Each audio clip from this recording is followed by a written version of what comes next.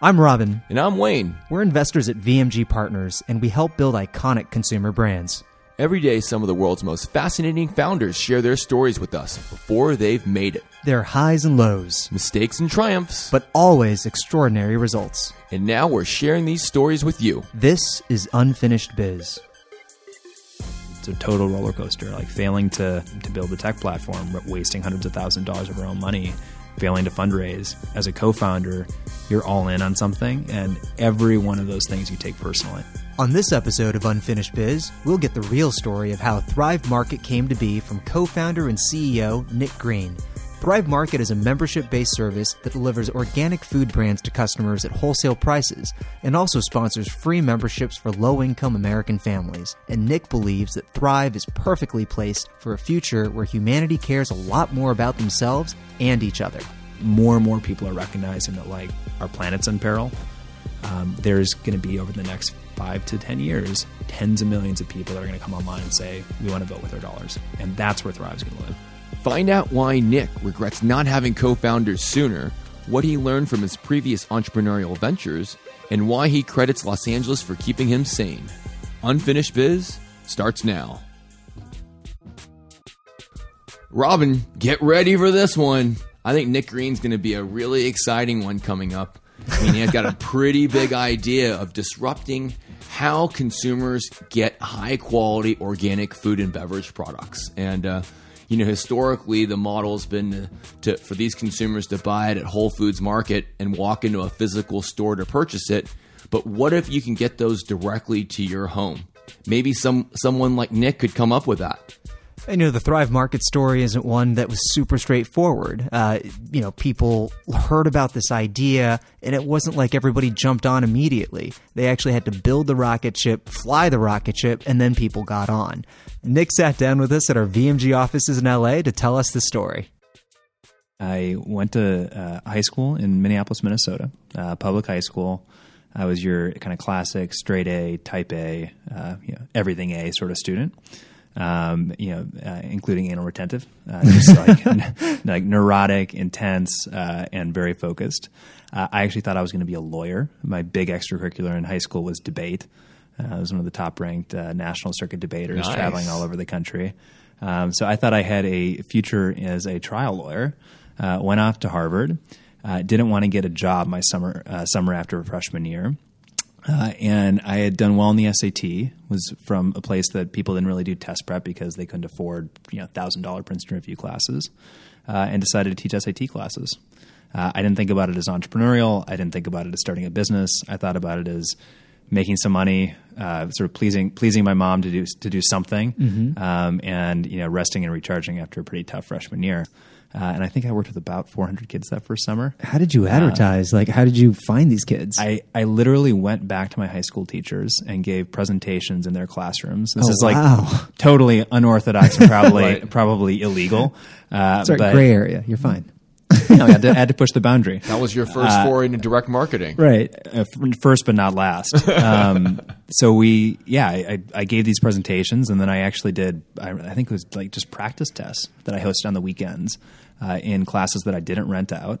Went to an empty classroom in the high school, which was open on the weekend. Brought kids through, they saw what they could get on the test in their first try. I had actually not really done a lot of prep for the SAT myself. Again, I was in a community where, maybe a few people took classes, but for the most part, the idea of tutoring wasn't, if it was available, it was sort of remedial if you really needed help, but wasn't something most people were doing. And so it was actually a really interesting experience for me because I had to create a curriculum once I had all these students.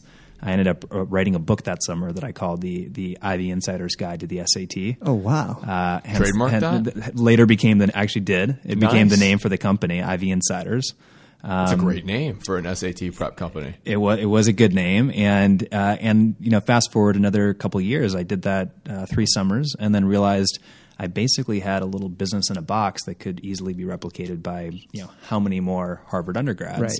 And so I, the following year, actually hired a bunch of other kids from Harvard to go back to their hometowns and do the same thing. Fast forward another year, and I went to the rest of the Ivies and did the same thing. So over the course of about 4 years, we built that business into about 800 branches, sort of these like summer micro franchises. That's incredible. What'd you get the revenue up to? It was mid 7 figures. Wow. That's incredible. Yeah. So, and highly profitable. Zero outside funding, highly profitable. And, it was interesting because I didn't start it with a mission necessarily. But as we got going, I think the most satisfying thing to me was seeing kids, we had average score improvements between 200 and 300 points. You changed lives. Working with kids that wouldn't have otherwise had the opportunity. A lot of kids that were very smart but not good natural test takers. Mm-hmm. And, it was really, I think, inspiring for the students to work with someone who had recently taken the test themselves, beaten it, gone to a great college, and yet you meet them and you're like, this is a normal person. Mm-hmm. Right? So it was as much inspiration and mentorship as it was actual content. And really defanged the test, away from this like measure of your academic readiness or your intelligence or whatever. So what happened with the company? Towards a game, and we ended up getting bought. So who acquired it? We got acquired by a company called Revolution Prep. Okay. But the reason I talk about the mission and kind of that satisfaction is that ultimately is what led to my next business, because it was like great to have a highly profitable business. It was obviously not a monster home run, but for me personally, a life-changing financial outcome. But, as there was two things that I kind of figured out after, during my earnout, my indentured servitude. Had a lot of time to reflect. In between trying to integrate the companies was a whole nother kind of story. How many years was the transition? It was a year and a half. Okay. But what did the business look like? Was it, because it sounded like you had multiple teachers, but what was the structure of the actual business itself? Did you have a CFO? Did you have? I had I had a corporate team of about 15. Okay. At peak, right? So that was in the summer, and we had, and probably in the school year, I'd flexed down to 8 to 10. Based in Minneapolis, or no? Based in Cambridge. Okay. That team was writing curricula. We eventually moved into a bunch of other tests. We started using our summer branches to basically seed year-round prep that was online. So we would take these undergrads, we'd hire them actually as branch managers, and the value proposition to them was, hey, instead of getting an internship and shuffling papers and fetching coffee, go start your own business. And we'll give you the capital, we'll give you the kind of business in a box, so to speak, we'll give you the curriculum, we'll train you. We did these like full day sessions across all the Ivy League campuses. And like I said, we scaled it up to about 800 undergrads each summer. I think in total we worked with 25,000 plus students. Wow.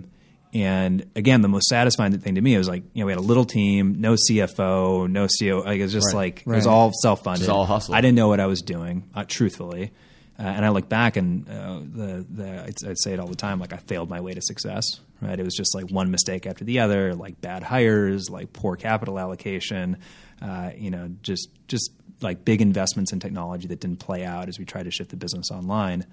But we had the benefit of a high margin business that was services based, that scaled really well because of the direct sales model. And what I ended up loving about the business, because it was actually kind of a pain in the ass to run. Like it was like that, like many-legged, tentacled, crazy animal, right? And not scalable in the way a technology or software business is. But what was amazing about it is we were changing lives. We were reaching people that didn't have access to test prep prior and getting into better colleges. And then for the undergrads, they were actually getting to go be entrepreneurs. Mm-hmm. So I fell in love with entrepreneurship and I fell in love with impact. And in my year and a half of kind of figuring out what to do next, it was those were sort of the two criteria for me. Is like I knew, despite financially not needing to go take another swing, I was doing some angel investing, and that was great. But I knew I wanted to be in the trenches again as an entrepreneur. And then I knew that I wanted to do it in something that was really going to have an impact. During this time, did you have a partner or anything, or was this sort of you were solo? Good call. The other thing I learned, I was solo, okay. Which I talked about failing my way to success. Mm-hmm. I made so many mistakes that I think would have been avoidable had I had just someone else in the room to bounce ideas off of. Like I was so in my own head. I knew I didn't know what I was doing. It was like when you're. It's one thing to be bad and like sort of be blissfully unaware. Right. It's the other to like really know you don't have any idea. It's like people are like, well, didn't you studied business at Harvard? I was like, no, I studied economics. Big difference. Like very different things. I wasn't even allowed on the business school campus, right? Like I was like doing econometrics and like just like totally irrelevant stuff. And yeah, I think like the third thing I guess I would say coming out of that experience was I wanted to work with partners. And I had seen just the mistakes that I had made being in my own head. I knew I needed other perspectives, and I knew it was also more fun when you're working with people. Yep. Right? So the current business, Thrive Market, actually came. I rolled off my earnout, and I was an entrepreneur resident at a startup accelerator here in LA. How'd you end up in LA? That was where the earnout was. So Oh, the company, okay. Got it. the company that bought us was Revolution Prep. Yeah. And I guess the story there is my then girlfriend, now wife, was in grad school in Boston. So I came out here fully expecting I was going to do my time and head back. Yep. I actually had a great experience at Revolution. They're a super cool, mission-driven company. Learned a ton working in a more scaled business that was still quite entrepreneurial. But I had every intention to return. But got to LA, and I grew up in Minneapolis, Minnesota. You have 3 months that are nice, and 3 months that are like. So when you're here, right. we're gonna pretty good, freeze. right? Right. And walking out my door on Ocean Avenue, seeing palm trees, Right. it was like pinch myself every day. Like I feel like I'm on vacation. And so, I think 6 months in or so, I called my wife and said, "What do you think about writing your dissertation out here? Like, how about we make the move?" And Like, there's a lot more natural light here, I know. I was like, I remember thinking about my pitch there. That was harder than pitching any investor. Yeah. I can tell you that. The inspiration you'll have here. Exactly. But truthfully, I did feel inspired getting to LA, and it was interesting for a few reasons. One is there was this emerging kind of like tech Silicon Beach thing that was just starting to happen. That was, this was 2011, 2012. And so I started doing a little angel investing. I went to the Startup Accelerator Launchpad LA that a friend of mine, Sam Teller, was managing. And I started just getting involved in the ecosystem, and that was super energizing. In Cambridge, there's a different kind of tech world in Boston, but it wasn't consumer. It wasn't quite as dynamic as what I was finding here, and plus I was so heads down there with the first business. And then I think the ability to be outdoors, like for someone who is like despite becoming an entrepreneur and like taking on risk and like forsaking my legal future, I'm still pretty type A. Like I'm still like I work really hard. I'm pretty intense. I think a place like Cambridge, or especially a place like New York or even San Francisco, like could really spin me up. LA has a great lifestyle, and first it's almost like people think about like a laid back surfer dude living in Southern California, right? But it's actually better for you if you're not that type of person, because it at least forces you to balance out a little bit. And that was certainly a great experience for me during that period, and I think it's been a great kind of balancing factor. Even on the second business, and I had zero balance on the first business. I have a little bit more now, and I credit it all to being in Los Angeles. So how'd this new venture get started? And Yeah. where'd the idea come from? So the idea came from my co-founder, Gunnar, one of my two co-founders, and he actually pitched me. I was at Launchpad, and I'd probably seen 500 pitches over the course of 6 or 7 months. I think I made 6 or 7 investments. Were you guys already friends, or you met through this pitch? Didn't know him at all. Okay. We got introduced through a mutual friend. He pitched me over the phone. So Gunnar grew up in Ojai, California, on a hippie commune, and he'll it wasn't called a hippie commune, but he'll describe it that exact same way. It was a hippie commune. He was actually at a tapping convention in Italy. So tapping is this modality of stress relief where you sort of tap on different pressure points in the body. Okay. I haven't actually done it, but my mom, who's into a lot of new age, interesting stuff, had. And so I'd heard of it. And so that was like the first strike against him was he's at a tapping convention. Right. He's like, but I can get on a phone call. Anyway, I'd seen 500 plus pitches, Right. and he pitched me on an idea called Shop Tribe. And the idea was to basically build buying events for healthy food to make them affordable to anyone. And the idea actually came when he was going to Burning Man. He did these events on Facebook where he would get a wholesale account for a product or brand that he really liked. He'd put it up on Facebook to his friends. They'd all pitch in. They'd buy at wholesale, get 25 to 50% off, basically get the organic product at or below the price of conventional equivalents, and bring all their shit up to Burning Man. These events were so successful, and this is sort of around the time that like Groupon and all that stuff was happening. He's like, we should do that for healthy food, rather than just kind of fashion items and things like that. And I was like, I don't know about the model. Like, I don't know how well that translates. Do people really want to get their groceries like with a 2 or 3 week delay on an event? Like, how do we make it consistent? And so we had that conversation, but we got tons of macaroni and cheese today, everybody. We bought up a whole year's supply. Come get it. Exactly. I mean, if there's one place where you want a stable catalog, it's probably the grocery store. Right. But the mission just captivated me. Because of what I was describing before. Like, I knew I wanted to do something on impact. My first business was on education. Health is something that was really near and dear to me personally. Growing up in Minneapolis, Minnesota, it's middle of the country, a place where people aren't necessarily eating the best diet. Certainly, were not when I was growing up. And I had that like weird mom on the block who was actually making sure we didn't have sugared cereal, and like she knew what aspartame was and no diet soda. Right. And it, my mother's Mexican American, and she grew up in Denver, Colorado, and seeing, in her community and her family, some of the health outcomes, particularly with type 2 diabetes, versus, us, similar genetics, same genetics, that didn't have any of those lifestyle diseases. And I credit my mom for doing that. And knew the scale of the problem, had experienced it firsthand. And if there's one thing more fundamental than education, it's health. So as Gunnar's talking about this mission to make healthy living affordable and accessible to anybody through these buying events, I'm like, I'm not even thinking about the buying events or the business model. I was just captivated with the idea. And, he is very different from me, right? Like, I grew up in middle class Minnesota, went to Harvard. He grew up on a hippie commune in Ojai, California. Going to tapping conferences. Didn't graduate from dropped out of college to start his first business. So he is risk loving. I am risk averse. He is type B. I am type A. But as I thought about a partner to work with, it's like immediately we connected on the mission, and then immediately it was clear there was going to be some real complementarity. So I think by the end of that meeting, I was pitching him on doing it together. That's interesting.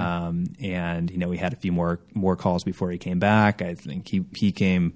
We hung out in Santa Monica, where I was living at the time. I went up to Ojai a few times, and over the course of a few months, we iterated on the model and ultimately landed on what became Thrive Market. Where did the third partner come in?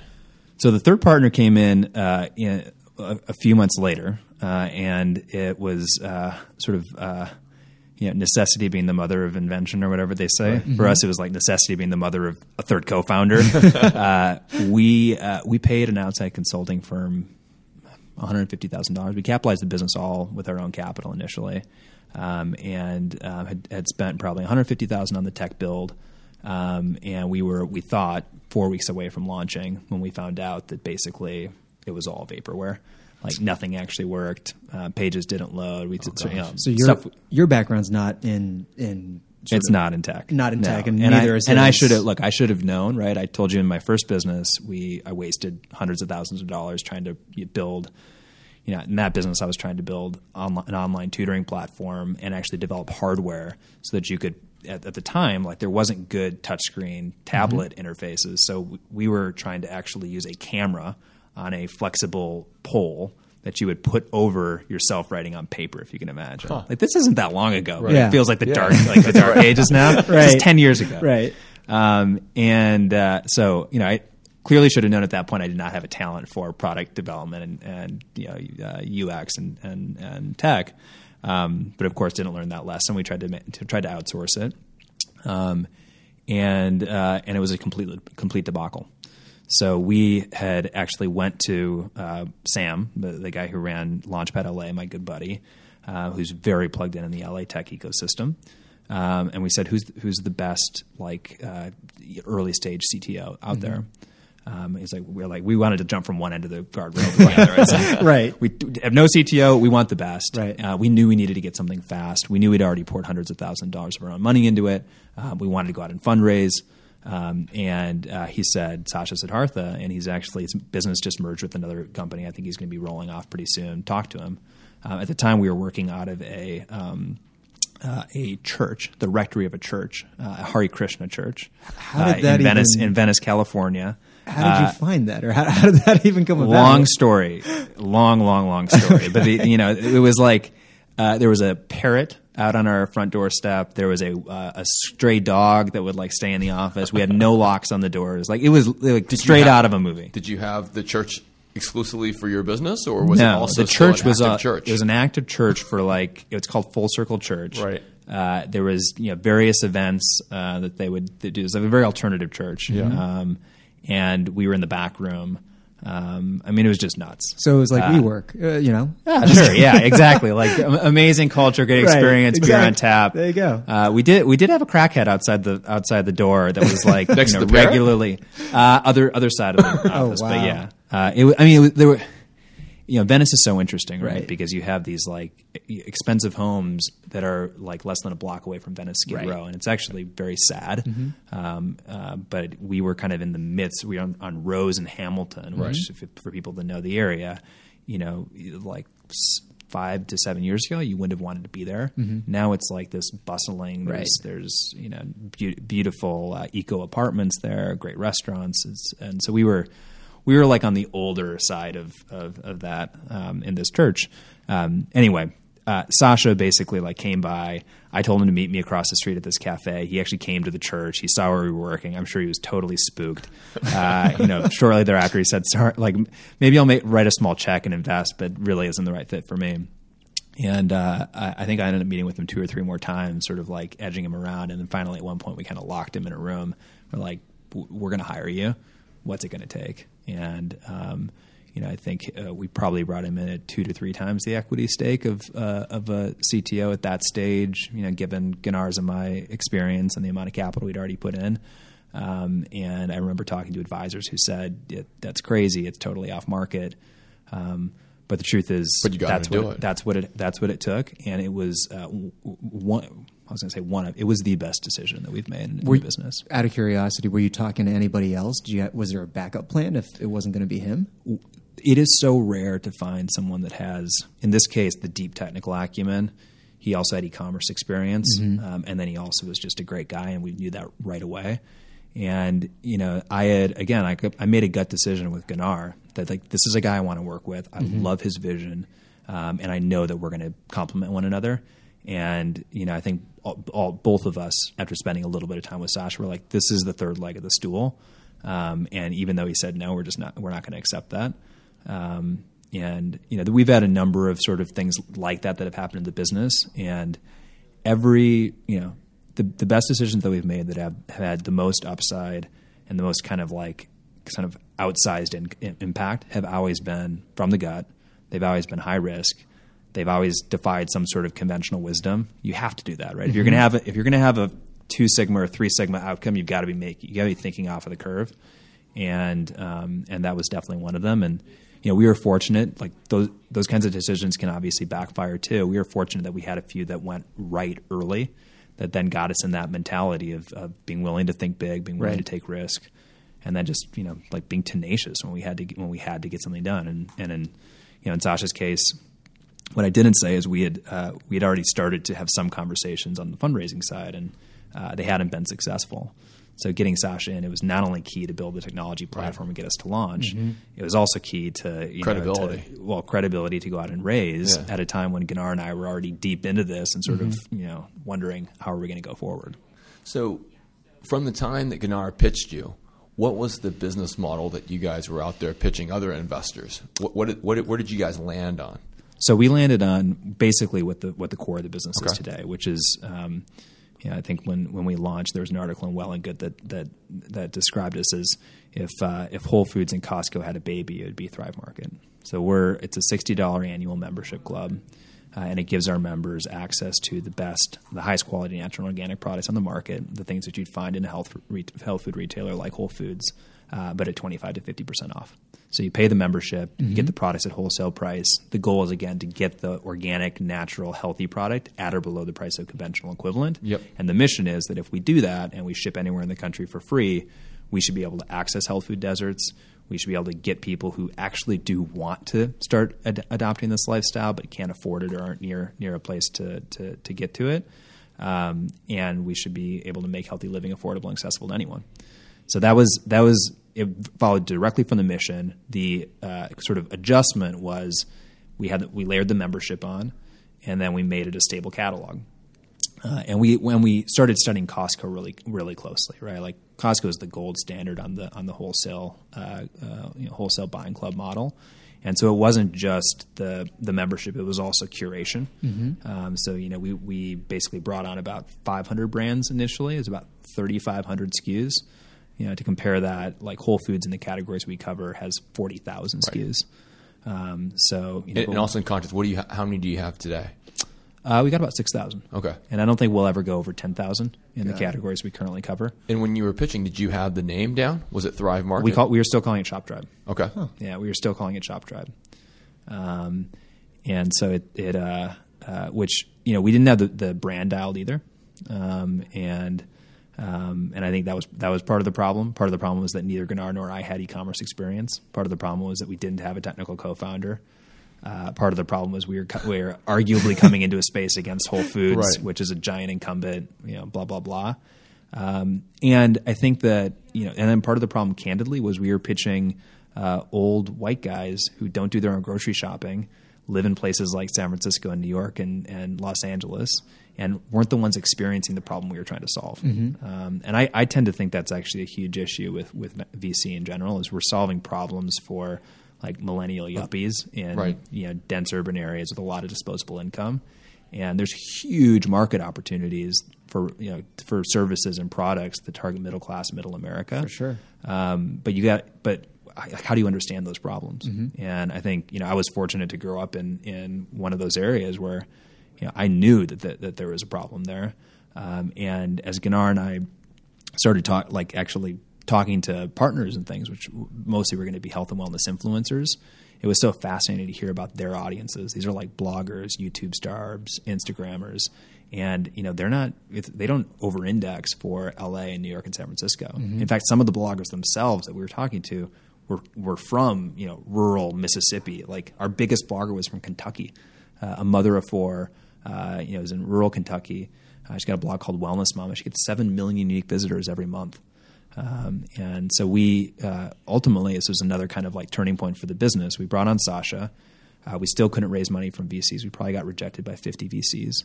And what year was this, by the way? This is 2014. Okay. We ended up raising our money from those influencer partners. How much did you guys raise? In that first round, it was a little over $1 million. Okay. And how did you connect with all these different influencers? So that was pretty fortuitous, actually. I had a buddy from college who wrote a book called The Paleo Manifesto. His name is John Durant. He's sort of a meta influencer in the paleo world, very well respected, knows all of these like Mark Sisson and Dr. Mark Hyman and Wellness Mama and all these others. And John was out in LA for something. He was sleeping on my couch for a week.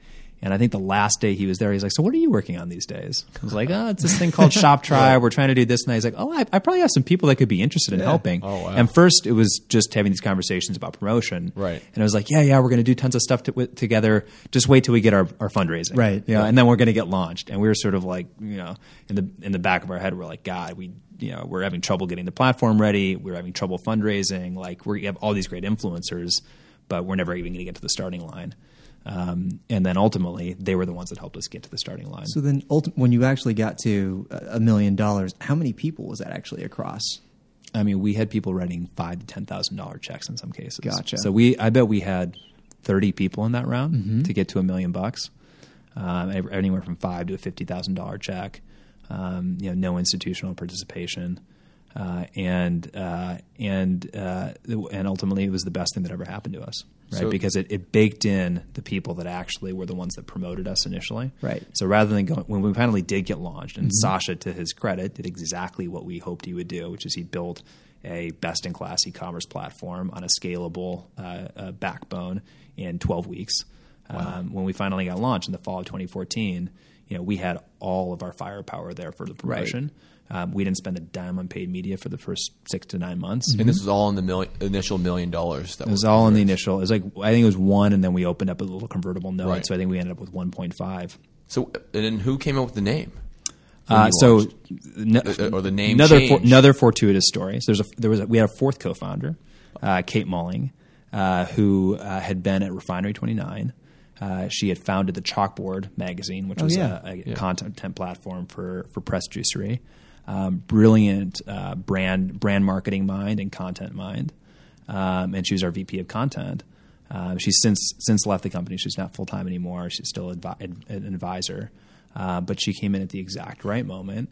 And she's like, Shop Tribe sucks, guys. and I remember it was like a 2-week conversation before we sort of like, maybe she's right. At first you were like, how dare you? Like at first it was like, this was like the religion of our business. Right. And like, we're not our target market either. Right. Like we're 2 dudes, right. And Shop Tribe seemed pretty cool to us. Right. And, and she's like, no, it's not aspirational. It's not elevated. Like this is actually a lifestyle. And our customers are going to be women. They're going to be head of household who are buying for their families. And she was totally right. Where it's 95% female. The Thrive brand is totally aspirational, elevated. We ended up raising all the money as Shop Tribe. A lot of our male not male VCs, but like male angel investors didn't like the change away from Shop Tribe. All of our influencers were like, "Yeah, this is amazing. It's amazing." Yeah. And so I think like the combination of repositioning over the course of basically 3 months, we repositioned the brand. We built the technology by bringing in someone like Sasha. We brought in all the influencers, and we went from like, oh shit, we just each wasted $200,000 of our own money. What are we going to do? And like, this is a humbling learning experience. To all right, like we're locked and loaded. Let's see what happens. Sorry, so how much time elapsed at that point when you went from, oh man, this is not going to work, to we're onto something here? So our low point was probably April of 2014. We launched in November of 2014. It was that fast. It was like everything going wrong, to all of a sudden, like, boom, we hired Sasha was a big turning point. It was a turning point for us. It was a total turning point. How did you figure out the supply chain dynamic to get the company launched? Because obviously you get the front end with Sasha. But how did you figure out how to procure natural products? It's a good question. So again, it came down to another person, I know this is good. This doesn't make us seem very, very capable. Like everything sort of happened by luck and chance. But truthfully, that one was another really fortunate introduction to our current head of our private label program. Then ran all of our merchandising. His name is Jeremiah McKelwey. Yep. He ran health and beauty for Whole Foods, $1.5 billion division. He'd actually been the brand manager for Whole Foods 365, the private label program.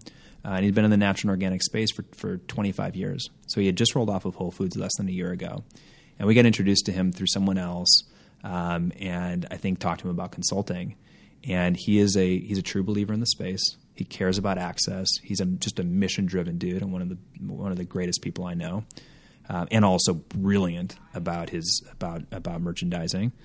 We had no business hiring him.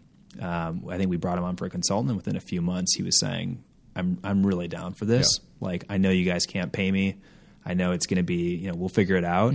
And he merchandised the entire catalog. And when he was starting as a consultant, he was in Austin? He's in Austin. He's still in Austin. Oh, okay. So he's we've been flexible with him. He has 4 daughters, works out of a home office. He's in LA 1 week out of the year, 1 week out of the month.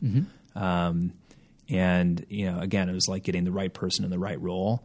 He did things that Gunnar and I could never have done in a million years, and he had relationships in the industry. One of the challenges going out to the brands initially was how do we convince them to sell on our platform at below MAP, and some would not agree initially and came back afterwards when they saw the volumes they could do. But what was really cool is Jeremiah represents kind of the best of this industry, which is people that truly care. Like they live the values. They built their lives around the values for many, many years. So he was able to speak to that authentic kind of mission that a lot of these brands actually share. And what was so heartening was to see that those brands actually came out and like the influencers and unlike the VCs, they just got it. Right. They like saw the mission, the connection to someone as authentic as Jeremiah. And, with the influencers, what ultimately happened, just to circle back, is like we got 4 or 5 of these people through John. The signal value of that tipped the whole thing, and the dominoes started falling. Same thing happened on the brand side. Jeremiah brought in the first few, tipped the dominoes, and they started falling. And were these brands shipping directly to Thrive, or were you pulling through a distributor? In some cases, we went through a distributor. In some cases, we went direct. It just depended on where we were going to have enough volume and what their minimums were. But you started still a brand-centric model where you're trying to get the brand to bet on Thrive as opposed to a distributor catalog and saying, hey, give me these Absolutely. hundreds and, of SKUs. And the truth is, if we had just gone straight through a distributor with no relationship with the brand, the pricing wouldn't have worked. Right. Even with our membership, to get the pricing where we needed it to be, Right. And not just be hemorrhaging cash, we had to negotiate special EDLPs and rebates and discounts with the brands and get them to really bet on, you guys are going to access a new customer. It's going to be a lower margin customer for us, but we believe in the size of the market opportunity. And we want to support you because we align with the values. Like, we believe in this mission to make healthy living accessible. And these brands for decades have been entirely reliant on channels like Whole Foods, really the channel of Whole Foods, which is at a price point, or has historically been at a price point that is maybe for the top 5% of disposable income earners. So what kind of discount are you targeting? 25 to 50% off. So we relative to Whole and Foods. we're not even thinking about Whole Foods, honestly. Right. Like we get Whole Foods shoppers Yeah. who are affluent and still want to save money, and they want the convenience and they like the values. But that's still your rule of thumb on what you define as accessible. We 25 to define as 50%. accessible being at or below the price of the conventional equivalent product. So we're more interested in someone who's been shopping at Kroger or Ralph's or even Walmart, Right. or like Target is a perfect example, than the person who's been shopping at Whole Foods. Yeah. Again, rich people want to save money too. A lot of people that shop at Whole Foods have shopped there because they care about the values, and there's been trust historically. A lot of them are moving over to Thrive, but the big market opportunity and the opportunity for impact is actually to get the tens of millions of American households that want to live this lifestyle but can't afford it. So like an Annie's mac and cheese, you would target to sell that the same price as a Kraft mac and cheese. That's exactly Is right. that- We is want to that sell an example? Kind bars for the price of a Snickers bar. We want non-toxic laundry detergent for the price of Tide. Was there you mentioned before that, similar to influencers, sort of the initial couple of brands really tipped the scale in your favor. Yeah. Was there a brand in particular that sort of gave people sort of the confidence to actually sign on? There, Nativa was one. John Rulak was a big supporter early on. Who's the founder of Is Nutiva? The founder of Nutiva. We don't sell Honest Tea, but like Seth Goldman wrote a check very early on. His partner Barry. There were a lot of them. Yeah. Honestly, like the. I would fail to mention somebody. Like, honestly, it was so fast and it was so surprising to us because we thought there was going to be pushback and there really wasn't any. Gotcha. And we were really, really fortunate that way. And I think just to like draw a kind of trend and maybe a lesson learned for other entrepreneurs, these processes are not linear, right? It's not like a steady march to success. Right. It feels like you're hitting your head against the brick wall, but you're actually, structurally affecting it, and then all of a sudden everything crumbles. Right. Terrible analogy, but you get the idea. No, that's good. That happened multiple times for us, where it was like we got the right person on the right seat, and all of a sudden looked at things a little bit differently, and and things just worked.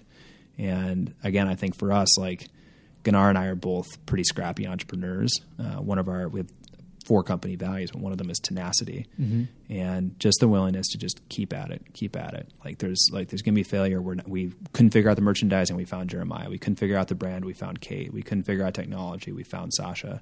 And then even and just as the dominoes fell with the brands and with the influencers, the same thing happened on the talent side. So once talent begets talent. We've had the good fortune of attracting people that care about the mission. We've also had the good fortune of getting that early core of very, very like top A players, and A's hire A's, right? And so we've seen those kind of positive feedback loops across the business. So when you were early on, in order to attract sort of A-level talent, were you comfortable spending more, or is it more just the mission itself that actually attracted these people? We couldn't afford to spend more from a cash standpoint. I would say the two things for us were, really painting a vision and a mission that people believed in. I think, the bet that we're making on the market opportunity from the consumer side is that consumers are becoming conscious, right? And it's not just about getting healthy for themselves. It's about making the right decision for the environment. It's about supporting supply chains that are ethical. And that same phenomenon is happening in where people want to spend their time, right? They want to vote with their dollars when they're consuming, and with the place that they're working, they want it to be aligned with who they are. And I think that's the case for millennials, but I consider millennials a mindset, right? Like we have our shopper is anywhere from 20 to we have 20% of our members are actually over the age of 50, but they all had that mindset. And so, yeah, I think we were able to sell the vision, and then we were also generous with equity. I mean, that got baked in the company very early. Like we made that decision as co-founders, right? And then and it was the best decision that we ever made. Gunnar was very generous with me. We were very generous with Sasha.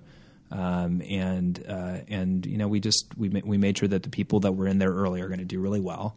And then we continued that, right? So you launched in November of that year.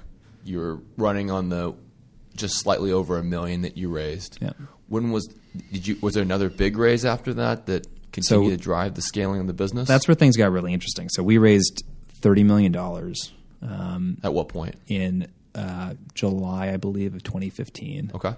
And at that point, we were already approaching I think $30 to $40 million run rate. So, the business just exploded. Like the core hypothesis was absolutely right. And it's not that we're so smart. It was like hiding in plain sight. Like people want to get healthy. All people, or a lot of people, right? Not just people in New York, SF and LA.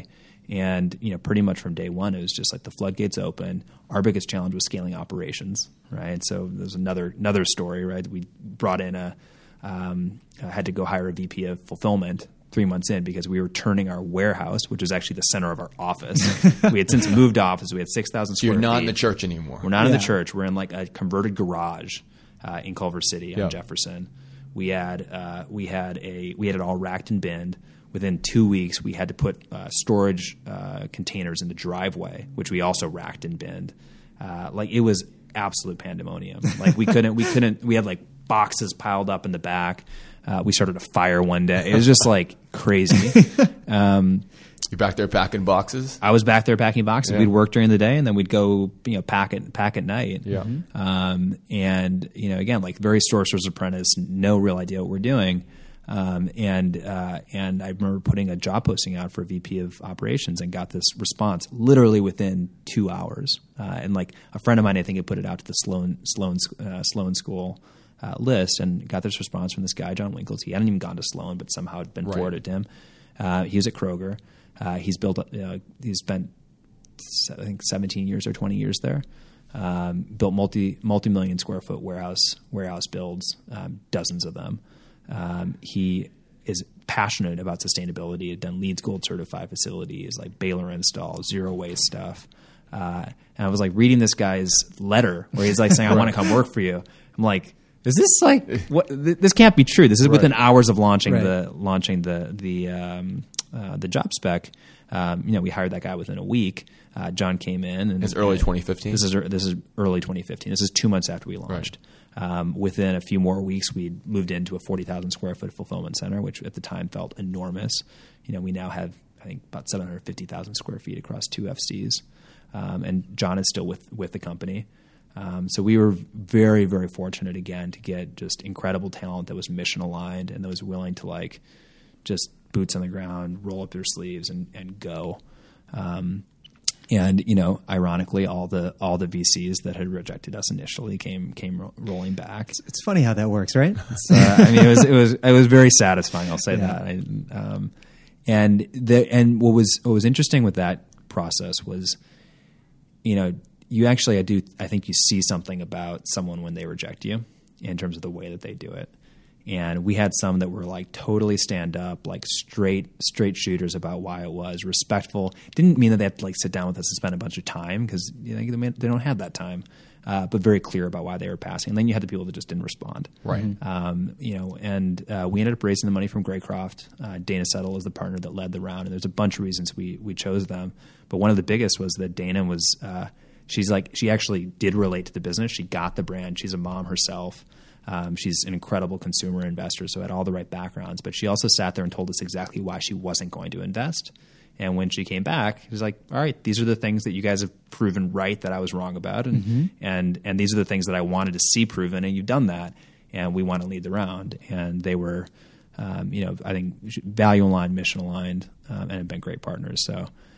We've been very fortunate with our investors as well. I think setting the template with Greg Croft leading the Series A was fantastic, and then we raised a $111 million Series B about a year later from a group called Invus out of New York, who's been equally incredible. They're Blue Buffalo. And just sold Blue Buffalo to General Mills. They're a really unique platform because they have a single LP. They haven't raised money since the 1980s, like literally raised money once. They've been extraordinarily successful, but they are very long-term investors. It's an evergreen fund, so they don't have a timeline, and they're also salt-of-the-earth people, like really like humble, straight shooting, and passionate about building value. So we just really clicked with them personally and raised more money than we thought we should at the time. We've made unorthodox decisions in the business actually since then, largely at their urging to really think long-term, and one of the best decisions again that we. So that was summer 16. That was summer of 16. Got it. And that was the last fundraise. So what were some of these unorthodox decisions that you guys that you've referred to that you've made? Mostly just investments in the long term. Honestly, I think that one of the challenges in the first 2 years of the business is that we were growing so fast and the business was so nascent and there was so little that was foundationally set up that it was a little bit of just trying to keep our head above water, right? And we were fortunate to get in great people, but even with great people, you don't have time. Like building out a fulfillment center is not something that you can do exponentially, right? And like building the right tech stack, we had to replatform our entire site. We had to launch an ERP. We didn't have an ERP. We were ordering off Excel spreadsheets. We had to massively improve and customize our warehouse management system. So there's a lot of like systems and process stuff that we had to invest in. There's also investments in like really thinking strategically about what's the future of this space and what kind of business do we want to be, right? You can have successful gyms, right, where their members are renewing every month, but they never come to the gym. Right. Those people are not net promoters. You're not delivering value to those people. They're just sort of like forgetting about it. You can build a membership company like that in e-commerce. A lot of companies have tried for a little while, and I think you can have you can acquire cheap customers with a fast payback period, but the LTV isn't going to pan out if you want to use the kind of marketing jargon. And I think for us, ultimately, we stepped back from the business and said, we've done a lot of things right, and we built some real value. We've also, cut some corners and made some mistakes, some of which was because we just didn't have the experience, and some of which is we were just moving too fast. And I think what Invus really urged us to do and did with us was to sit down and say, what are our goals over the next 4 to 5 years? Like we hadn't, like literally for those 2 years of just craziness, we hadn't thought more than a quarter, and usually we were just thinking like the day of almost, right? By necessity. And when you have a lot of money on the balance sheet and you have a long-term partner, you can actually step back. And we were worried that would be distortionary in a bad way, that it would sort of like get us lackadaisical, or you start like throwing big parties. That's not our style. It's certainly not Invus's style. I thought Jay-Z was at your Christmas party, no? Nope. Not yet. Like I fly coach. I always will fly coach. Like and we want to do great things for our members. It's not about creating a culture of excess. Right. Obviously, it's just not. It's not where our values are. But that exercise was super, super formative for us of saying, like, what kind of business are we trying to build? What is it going to take to actually solve the problem? Like, if we want to achieve our mission, what do we have to do? And what we decided is we have to become the market leader.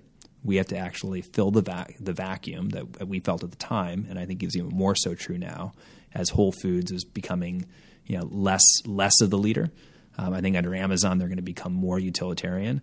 Like, who's going to stand up and take the baton and say, we stand for the values of the natural and organic movement, and we're committed to making healthy living as a lifestyle accessible to everyone. And so some of the investments that we made as a result of that were, for example, building our own brand. Right? We'd been entirely third party up to that point. 2016, we launched, I think, about 50 SKUs. Almost every one of them shot to the top of the category. We have incredible access to data, obviously, on site to see which products to launch. And then we had Jeremiah, who's like our secret weapon. Right. So we've got 350 SKUs now on the private label side. When we launch new SKUs in private label, we actually see their subcategory, like it's sort of the tide that raises all ships. Like we actually see sales improve for the competitive SKUs too, because it brings so much attention to the category. And that's now 17% of our sales. So, we're investing in our own brand. We started focusing on investing in brands earlier. So really trying to partner, and this wasn't literally financially investing, though we're starting to do that too. This was just going in earlier with brands, taking a bet, taking a stand with them, something I think Whole Foods used to do but does a lot less of now. And by virtue of just being at the scale they're at, it's harder.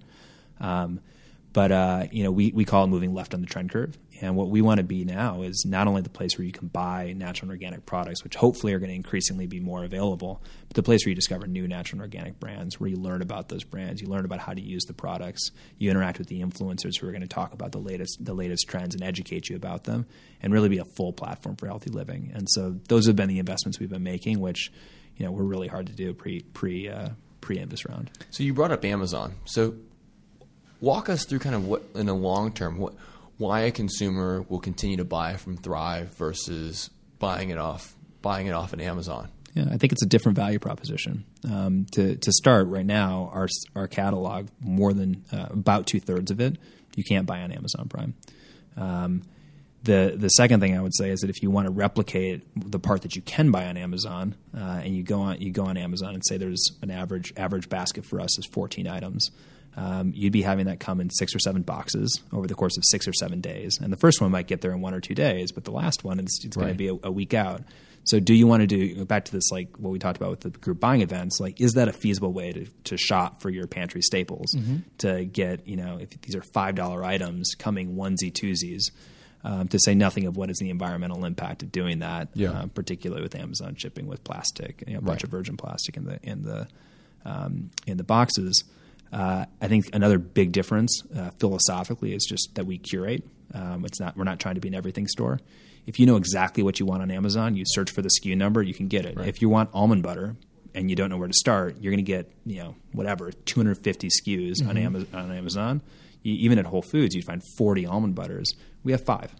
You know that when you come to Thrive Market, you're not going to find palm oil added, you're not going to find salt, you're not going to find sugar. And if you go to our own brand, you have basically I think the touchstone for a healthy almond butter. It's made with just almonds. So we try to simplify the process because we have a curated catalog. We tag every product across 140 different metadata categories. So if you're a mom and you're trying to be vegan and your husband wants a ketogenic diet and you have a kid that has a nut allergy and another kid that has is lactose intolerant, imagine trying to shop for that on Amazon. It's just a nightmare. Exactly. I think you're making a point on assortment, curation. And all that stuff is really utilitarian. Yeah. It's just for someone who wants to get healthy and wants to buy these products, it's actually a much easier experience on Thrive Market. We also, because of the membership, which Amazon has its membership, they put that into the basically subsidized shipping. We put our membership towards getting the price lower, right? So we do have better pricing too. But I think the biggest thing is they don't price match Thrive. They can't because it's behind a wall. Okay. Maybe they figure it out at some point and they start. But currently, you find that it's currently I don't think it's it would be loss leader for them, which Amazon does. Right. But it's also less than a third. It's a third of the catalog. Got it. Right. So But all of those benefits are those are utilitarian, and I think we can be a great competitor against Amazon with a clear, different utilitarian value proposition. I actually think the much bigger opportunity is to be the platform for conscious consumers. And that, to me, that is the mega trend. There's another mega trend, which is that everyone's moving their purchases online, right? We're going to be the beneficiary of that. Amazon's going to be the beneficiary of that. But Amazon's value proposition is purely utility. And what makes Thrive unique, and I think where we want to double down and triple down over the next X years, is to be that place that you trust. To be that place where you know that every product on it meets certain standards. We're actually the largest seller of exclusively non-GMO food, offline or on, in the country already. That's amazing. And the reason that moms come and will buy our private label products at shooting to the top of the sales within category immediately is because they trust how we source. We're transparent with our supply chain. We're transparent with our standards. And we've created a relationship and a community around shared values. And I think from our influencers to our 1-for-1 membership to our Spread the Health donations, which funded $1 million towards the budget of our Gives members last year, to our zero waste from fulfillment centers. We're the first e-commerce platform in the country to go zero waste from our FCs. to our carbon neutrality, right? We buy carbon offsets to fully offset our carbon shipping footprint. Like, these are things that right now it's still a minority of people that care about, but more and more people are recognizing that, like, our planet's in peril. Right. Health is at epidemic levels. And I think for, again, the millennial-minded, there's going to be, over the next 5 to 10 years, tens of millions of people that are going to come online and say, we want to vote with our dollars. And that's where Thrive's going to live. Well, it's been a hugely successful journey. I mean, you mentioned, shortly even before your first major fundraise, you guys were already run rating $30 million. Yeah. Can you share what kind of scale you guys are at now? I cannot. I can say we're doing hundreds of millions in sales. That's great. Yeah. Congratulations. It's been a wild ride. We're approaching 500,000 members, and having impact at real scale. Though the reality is, it's still first out of the first inning. To achieve our mission, we need to be impacting millions and millions of Americans. Right after the break, we'll talk more with our guest, Thrive Market co-founder and CEO Nick Green. Unfinished Biz is a VMG Partners production. You can catch up on all our episodes at unfinishedbiz.com and chat with us on Twitter at unfin_biz. Subscribe to our podcast for free on iTunes or any podcast app of your choice. If you like the show, leave us a review. We love the feedback. And now, back to our episode with Thrive Market co-founder and CEO Nick Green. So a question that we always ask is, has there been a bet the company moment that you've had to live through? Choosing to drop our consulting from those building our tech platform and failing at it, and hire a CTO and pay for his value fully. Mm-hmm. That was a bet the company moment. Having to go and switch our influencer strategy, or our fundraising strategy, from VCs, that was a conventional path to influencers, was a bet the company moment. We've had a lot, honestly. No, that makes sense. Yeah. Related to that, is there a particular high moment that stands out in your mind? Just launching.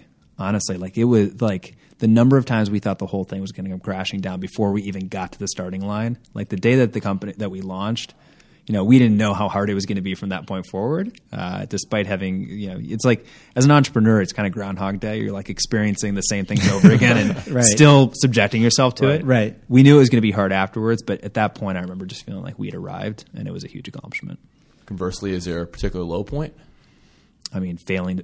There's so many low points, right? It's you guys know how it is too. It's a total roller coaster. Like failing to build the tech platform, wasting hundreds of thousands of dollars of our own money, failing to fundraise. As a co-founder, you're all in on something, and every one of those things you take personally. Right. You internalize it. So, that's the journey, though. It's a lot of highs and a lot of lows. So at this point, what's keeping you up at night? Again, so many things. Right, I worry about every single thing. I'm still the type A, neurotic, anal retentive person that I was in high school. And that's, again, it's part of being a founder, right? And I think in my first business, I felt like, God, what's wrong with me, right? I'm like, I'm neurotic, which might be true, but I think it's part of loving what you're building. And it's like, I have a child now, and there's a lot of difference between a business and a child, but you're connected. Like, I'm connected to my daughter in a way I'm with no other human being, and the connection that an entrepreneur has to their business, it's like no hired gun is going to feel that way. And so, you feel every single bump in the road. So, Robin, one of the most interesting parts of this story is the fact that this wasn't an overnight success. The money didn't just come flying in from investors. Rather, they had to go about it in a unique way. And they raised capital from 100 online social media influencers. And when we asked the question, how did you get consumers to come to the Thrive website when you got started? Well, these 100 investors, through their social following, got a wave of consumers to flock to Thrive Market, and that's truly unique. That was the favorite part for me of this whole story as well. Is it's this recurring theme of how entrepreneurs deal with failure.